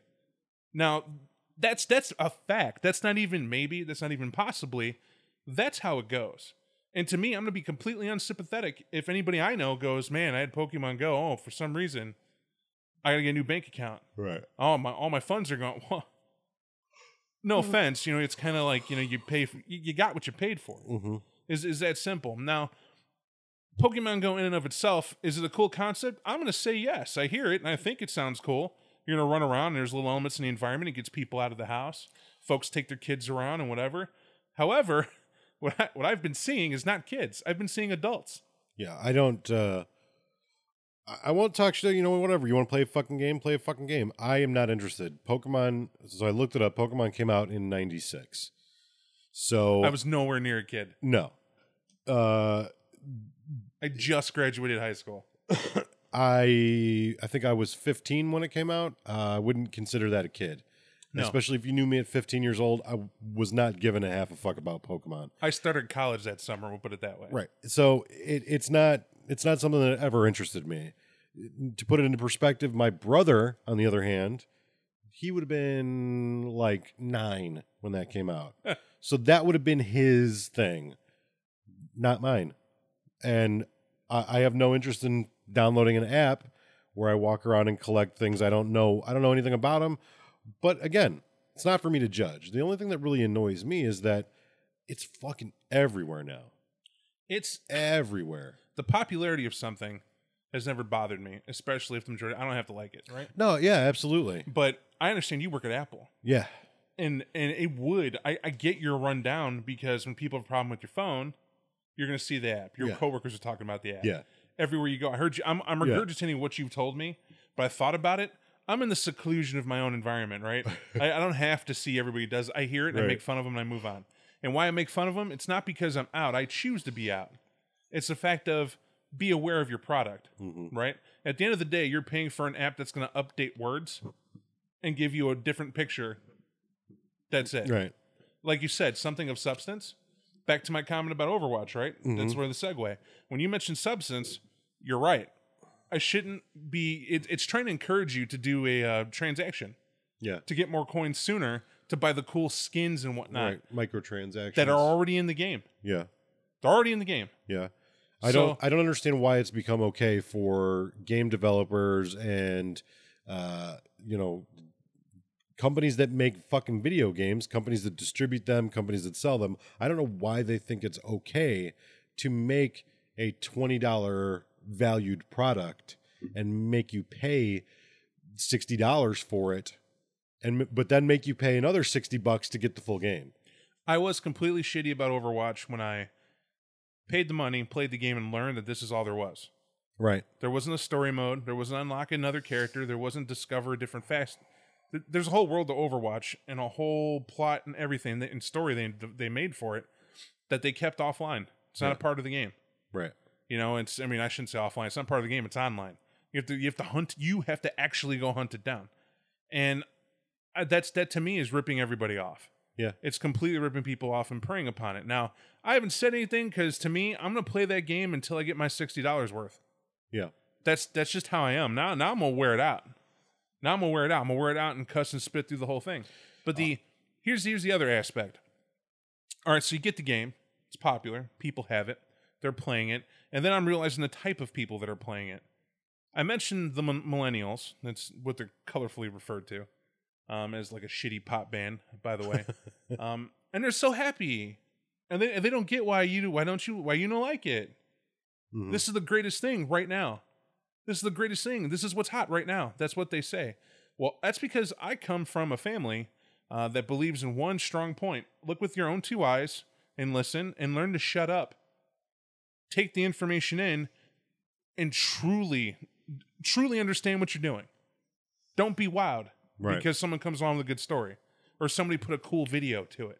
It's kind of impossible to do these days with all the constant bombardment of media and the fact that like you say, oh yeah, wow, they fucking consumes media like no other. Yeah, but that's not true. I consume media like a normal person 10 years younger than me does. That's the truth of the matter. Like people are on Twitter all day, on Instagram all day, are posting pictures, doing Snapchats.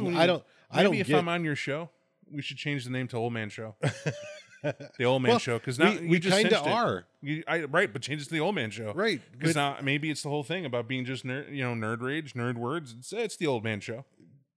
It's because I don't really give a fuck. Right, but how we're kind of lo-fi anyways because we play a lot of video games, but at heart, like we're still tabletop gamers. We're still traditional pen and paper imagination gamers.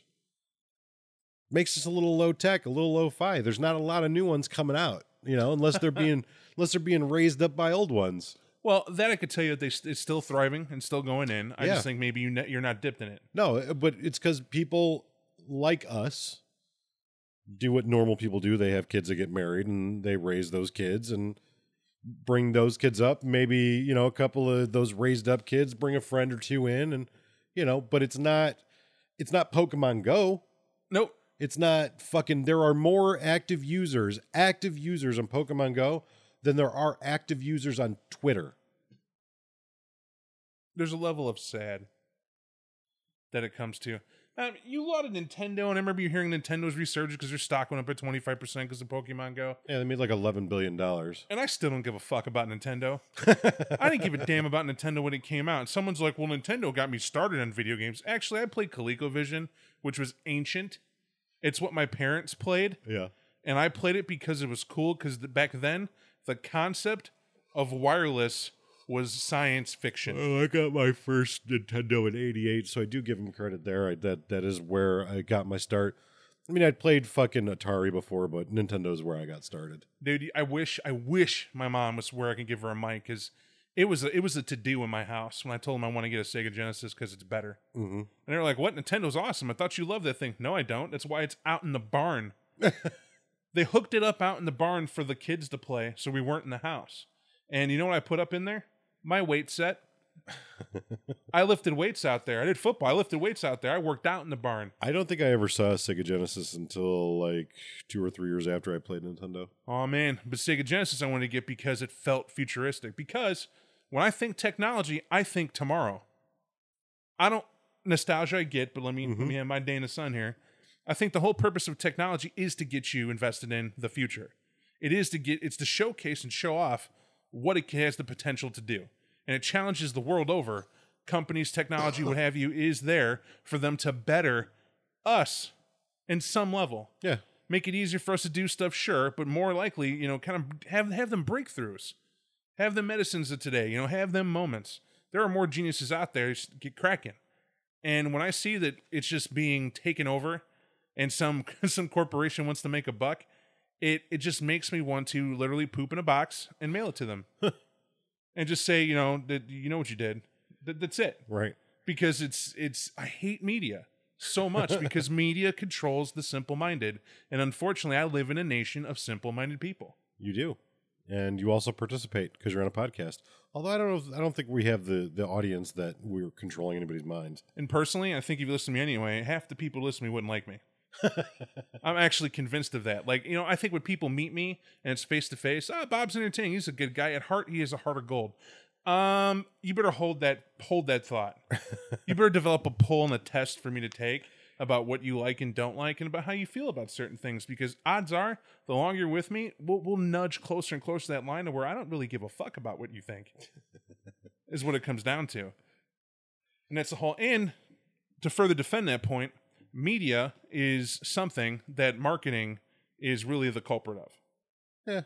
Marketing uses as a tool. Like there's good media. I think podcasts are good to get their self-expression. Right. Right. I think radio is good when it's done on a tasteful point. Right. They need to be endorsed. They need to have companies invest in them so you can keep it going. That's the big difference there, though. Just to interject a little bit, the big difference is that we have the liberty, whether it is a curse or a blessing, that we can literally say whatever the fuck we want. Right. We don't make any money off of this. We're not profitable, which means we're not beholden to anybody. Nobody sponsors us. Nobody fucking is calling me up going, hey, dude, I'll give you this amount of money. And I want to preface this with, that would be great if it did happen. But at the same time, does that compromise your product? Because now so-and-so, business A is going, yeah, I like what you do. I want you to fucking pitch this. All right, well, I'll do that because it's going to give me some money. But then they're like, hey, if you don't stop talking about this, I'm going to pull that money away. Not necessarily going, I want you to talk about this, but I'm going to take money away from you if you bash, right. Like, let's say in the realm of possibilities, this would never happen, but let's say like Bungie. They're like, if you bash Destiny one more time, we're not going to fucking fund your whatever. And I'd laugh at you. Destiny's awesome. Well, I'm just using it as a quick example. Destiny's awesome. I don't feel that Bungie would ever need to worry about us pushing their products, and likewise, right? I don't think that they'd be like, we endorse these fucking people because they're endorsing our product. Whatever. But when someone says, to your point, wake up, the real world isn't like you think, Bob. It's not what you say, Nate. It's not how it is. the real world, you need to make money. Money is what decides things, and that is how it goes. So you're telling me the rich are the ones whose opinions are the only ones that get to get heard? Well, they're the only ones that matter. Right. And they're the only ones who get to have sway and influence. But I believe in a simple Greek point, an old ancient Greek point. It is the student who digests and understands the wisdom of the teacher. The teacher is not the wise one. It is the learner. The information you get, you are responsible. Every individual is responsible for it. And I know for a fact, this is how Pokemon Go went amongst our friends. Some kid in Canada got a hold of it, right? And was like, oh, Pokemon Go, it's awesome. Hey, Jeff, did you Pokemon Go? And Jeff went, I'm doing it right now. Me and my kids. Hey, Phil, did you hear about? I sure did. I'm doing it right now. Hey, blah, blah, blah. And I'm like, cool. Hey, Bob, Pokemon Go. Guess what came out of my mouth? Are there people that we know actually playing it? Oh, yeah. Oh, yeah. Oh, let me tell you the worst. The worst. I laughed and actually vomited at the same time when I heard it. My stomach curdled when I heard this. I heard Brandon W. Okay? Mm-hmm. Over Xbox when we were all playing a game together. Gives instructions for how to play Pokemon Go. And I'm like, oh, okay, maybe he's showing Liz and they have a new phone or doing whatever. At this point, I'm like, cool, do your thing. Everyone's doing it. I don't necessarily hate you for it, just do your thing. But this was the biggest black mark of this that got me to be like, fuck Pokemon Go. She doesn't play the game. She doesn't play the game. She was going somewhere. This lazy fuck couldn't leave to go play the game himself, had to tell her, hey, while you're out, use your phone to get me Pokemon. Fucking completely destroys the point of the game. I was like, you fuckhead. Are you serious? It was such garbage. I remember actually. Oh my God. So I knew that Brandon was playing it, but I didn't know about all those other self-respecting adults were also participating in the video game exercise app, wildly applauded by the masses. I just don't like. I can't be critical of the game other than I don't give a shit. I didn't give a shit about Pokemon last Wednesday, and I didn't give a shit about Pokemon on Thursday or whatever day it came out. You know what I'm saying? They should do a poll. If you have Pokemon Go on your phone, how many pictures of your vacation are on your phone? How many pictures of a sunset have you taken? All right. How many pictures of your best friend, family, loved ones, an event, circumstance, anything you've had, anything of worth on your phone?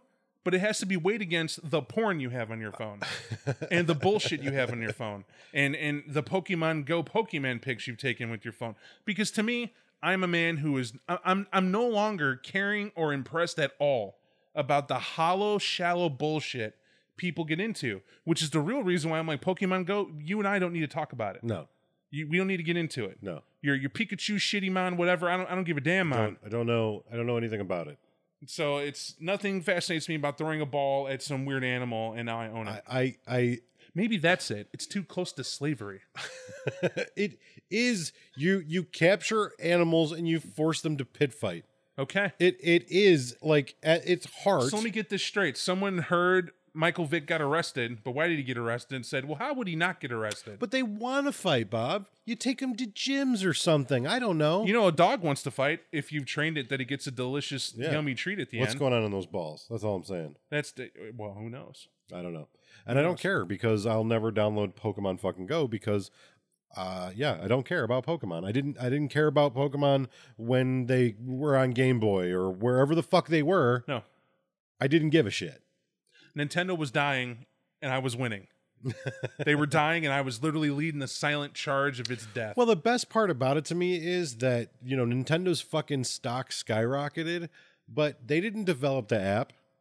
They didn't distribute the app. Their stock went up because they allowed a company to use their intellectual property. But they're alive to make more renditions of fucking Mario now. All that Nintendo did was go, yeah, we did that once. Sure, you can use it. That's it. $11 billion. Go fuck yourself. Hey, I can't fault them for hanging on to what they made and making a dime off it. I can't. But I'm just saying it just stalled them from falling off where they need to go. They need to go there. Let them go. So let's talk XCOM. Mm-hmm. I did a revitalization of XCOM because I was kind of inching the water as to whether or not I would do XCOM 2. Well, let me explain the whole computer thing. I do detest computers for gaming. as I sit in front of my new laptop. Okay? So I want to state this. I got my new laptop because I had the potential of doing Skype interviews with a couple companies I got a hold of, and I've done them. And it works like a charm for that. Pretty fantastic, right? Mm-hmm. Excuse me. I'm happy with it. Works great. No problem. And my plan was buy the laptop for that and return it when those interviews are done. And I decided to keep it. And why is because the moment some cool friends heard that, I had it, they were like, you got to get on Steam, you got to do this, you got to do that. And of course I kept it. But I didn't keep it because I wanted to, per se. I kept it because it was a loyalty thing. That's what they're into. That's what they play. I'll toe in. We'll see what's what. And I was like, cool, I guess I can get back and do it. Because first thing to know about me, I hate using the keyboard and a mouse to play. Yeah. I'm not very good at that either. It's an adult device. To me, it does adult things. I'm able to do so much more productive things on this than play a game. However, I can do that too, right? Clearly, I could play a game now. Right. And as I'm playing it and whatever, I find that there are a lot more games that I never knew about and all sorts of things I can download and do it. And half the reason is because I'm a super specialist. I love my consoles. You know why? When I'm playing a console, I can hit start, shut it off, save it, whatever, and walk away. Go do whatever I want to do. With a computer, I got to worry about, is it shut right? Is it going to fall over? Is there anywhere anybody can trip over it? Look at all these wires and whatever. Is it? You get the idea. Yep. I don't like worrying about a $2,000 plus device getting damaged when really the majority of the things I do are just play a game when I could have a console that's considerably less. Yep. Safe and never moves. Yep. So, and I like a controller. But there are games you can play on there that I can't play on my Xbox. Right. There's only one game really that I've watched you play that I want to play anyways, but yeah. But that's it. I just really pros and cons. Right. I'm against PC, but I have one, so why not use it? Right. So Steam is a thing that I really avoided. I'm glad I did, because I would have to buy a new PC probably every other year to enjoy the latest and greatest. But playing these Steam games, I've learned one thing. It's incredibly social, the Steam app. You have tons of things you can get. I can buy a game gifted to someone. Mm-hmm. I can develop my own party in Steam if you never played Steam. I like the fact that I could choose and preview every game that ever comes out to check it out before you buy it all in one spot. I can make a wish list, which is kind of cool. So Christmas or my birthday comes around, somebody wants to know what's what. They can kind of peek in my wish list and already know. And the most important thing, for me anyway, I like the security of Steam. I'm a guy big on when it comes to security for my my electronic devices, especially my information. And when it's out there, I like to make sure I understand it. I also understand that no matter how careful or cautious someone is, you can still get hacked or what have you. Something can happen. But I like knowing. It's a form of control, and I like it. To roll that off now, the games that aren't on the Xbox yet, but are coming to the Xbox, one of them anyway, XCOM 2. Now, XCOM is about aliens coming to Earth, and they're trying to do a takeover, and you play an organization called XCOM that's designed to fight off the aliens and save the day. Now, it's an RTS, it's a real-time strategy game, which means it's turn by turn. I like that. Bob digs turn by turn. Gives me all sorts of time to do whatever the hell it is I want to do. I can put a guy wherever, I can customize my team, I can save it whenever I want to, right where it is if I don't want to complete a long battle. There's no urgency. There's nothing forcing me to play the game beyond what it is, and I kind of like that. I dig it. However, that's where it's addicting. Right. Because I'm a thinker. I like thinking things through, and I'm a very rapid thinker. I'm a reactionary thinker as well. And when I play this game, I instantly know what I'm going to do one point to the next, right? Yeah. And XCOM feeds on that. And XCOM ends where you get to the big mothership, you take care of it, they try to make it a black hole. Real cool cinematic scene. They don't do much explanation. Right then the game's over, someone on your team died, and now play it again in hard mode. Right? However, to get from start to finish took me a week. That was worth to me that's worth, yeah. That was worth the $29.99. Right. Didn't say 60. No. Half that. Right. It was worth that, right? XCOM 2. I wasn't going to buy it because I enjoyed the first one. Really? What are they going to make in the second one? It's new, whatever. Good old Steam has a way of sucking you in. And I'm looking at multiple videos, and you can't get me on a promo video anymore. No, absolutely not. You can't, because they're designed to draw you in. Right. You can't trust anything that's in it. So I checked it out, and I was like, looks pretty good. Apparently the story's changed. You're now a guerrilla movement because the aliens have landed and convinced the whole world they're here for the greater good. And your little XCOM division they thought was dead, you're now Resistance fighting back. Don't know, I just literally started playing it today. Why I chose to get it, though, instead of wait for it to come to console in September, which is what I was absolutely going to do, it's cross-platform. Which is cool. It's the first game that I owned that I saw, looked, and yes, it's cross-platform, meaning when everybody gets it on the Xbox, I have it already. So I don't have it in Xbox form, but I have so you don't the have to game. buy it fucking 5 times? Right, so if we decide to do multiplayer, that was the other thing. I don't trust my friends are RTS guys. Right. Oh, they'll play some Civilization, right? They got me on that. But they're not exactly people who stick with what they do. Right. I call them wishy-washy gamers. I'm not. I'm diehard. Right. I've always been the lone wolf when it comes to gaming, and I've said this. I don't play games because you like them. I play them because I like them. I'm not going to wait for you. I'm not going to ask you to play. But I will play with you if you ask me. Right. I'll be social with, and I'm not exclusive, but my enjoyment is not from you. So I make the plunge, I get XCOM 2, and any game where off the bat it tells me you're screwed, good luck, you win.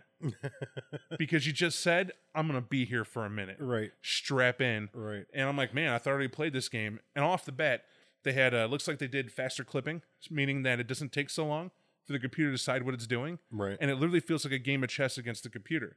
Every single move I'm doing, it's like, all right, since you know that, I'm now going to counter it. I'm now going to hide from you. I'm moved and I'm running for you. Go ahead and chase me into a trap. And it designs all that, where before they would just kind of stand there and try to shoot you occasionally. This game makes you think. Total fun if you like the whole alien whatever discussion thing. They also use a lot of alien technology. You know, the aliens drop it, your scientists research, and boom, you got something crazy you could use. Always fun. Right. Typical human upgrade. We're going to be psionic at some point. Mental powers. That's going to be awesome, right? And that's one. The real game I want to talk about, though, that is brand new is Dead by Daylight. So, you saw me playing this game, and is that the one that you wanted to play? No, that is not the one that I wanted to play, but that one does look cool. That's the one where you're basically trying to escape from the axe murderer. It's a game I feel someone listened to the podcast and knew we were horror fans and knew that there was a surefire way to pull us in.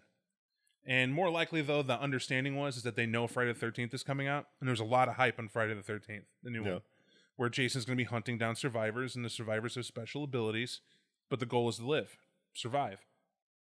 Feels like to me that inspired them to make Dead by Daylight. And Dead by Daylight, I won't say is that different. It's the same concept even. Yeah. You're 4 survivors trying to outlive the one killer on the board. The cool thing is all the lore they built up with it, I think. I won't get into all of it, but I will tell you that it's classic. If you like horror films, this is the game to get, because they'll direct you to where they have a library full of who the killer is and where he came from and how he got to be there. And there's this mystery as to why everybody can die and respawn later on and why they can keep going. Some god of torture urges them to sacrifice you to this unknown entity as you play, and that's why the killer keeps hunting down the survivors. Right. And the survivors are trying to escape, and all the lore alludes to the fact that there's one survivor who's been going through this so much, he feels that the killers used to be survivors, that there's a chance that could be it. And it's very intriguing, very entertaining for that. Now, where that seems cool, really, that kind of falls to the wayside. When you're playing the game, it's creepy. You're 4 people kind of crouched around this farmland or dilapidated, what do you call it? I can't remember it now. Cars go there to die. Junkyard? Thank you. A dilapidated junkyard, a haunted junkyard. And these are all places these killers have, committed the atrocity to become the killer they are. And of course, they haunt these areas. Some literally. And your job is to sneak around and find a way to escape them. That's it. You don't get anything special. You get to sneak around with 3 other people and hope this asshole doesn't find you. Yeah. And the sound effects are so core that you can hear the wind and grass bending, reeds snapping, twigs breaking. You can hear birds chirping in the distance. You can hear a flock of ravens fly away if you get too close. Mm-hmm. And your heartbeat picks up the closer the bad guy gets to you, as well as the music. So the pacing's always intense. Right. Something's always stalking you and coming for you. And I can't tell you how helpless you feel when one of your buddies gets picked up after being slashed to the ground and thrown on a meat hook and you watch them struggle. Yeah. They're literally trying to get off of it. It looks like a really cool game. I would definitely like to try it out, a couple of times just to see what it's all about. But yeah, I was watching you guys play it, and just like your reactions, it's like when there's like 5 people playing a game and they're all quiet, you go, okay, well, and then like there's, someone screaming, but like they're actually verbally freaking the fuck out. That's pretty funny.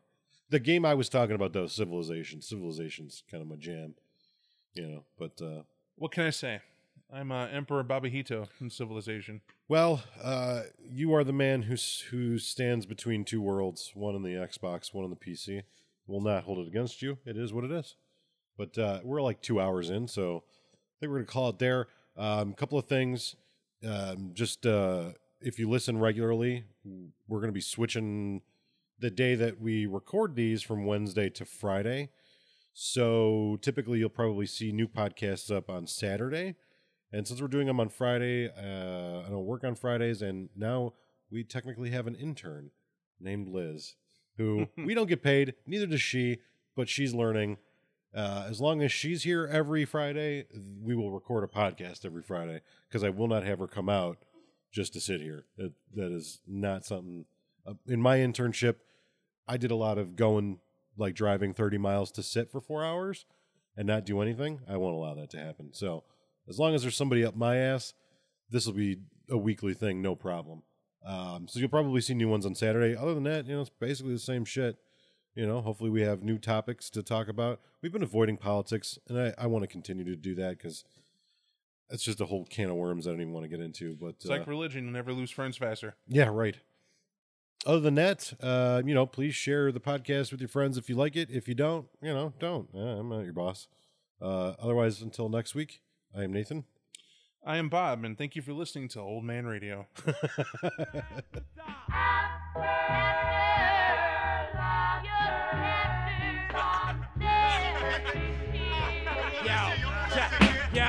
Yo, check the script.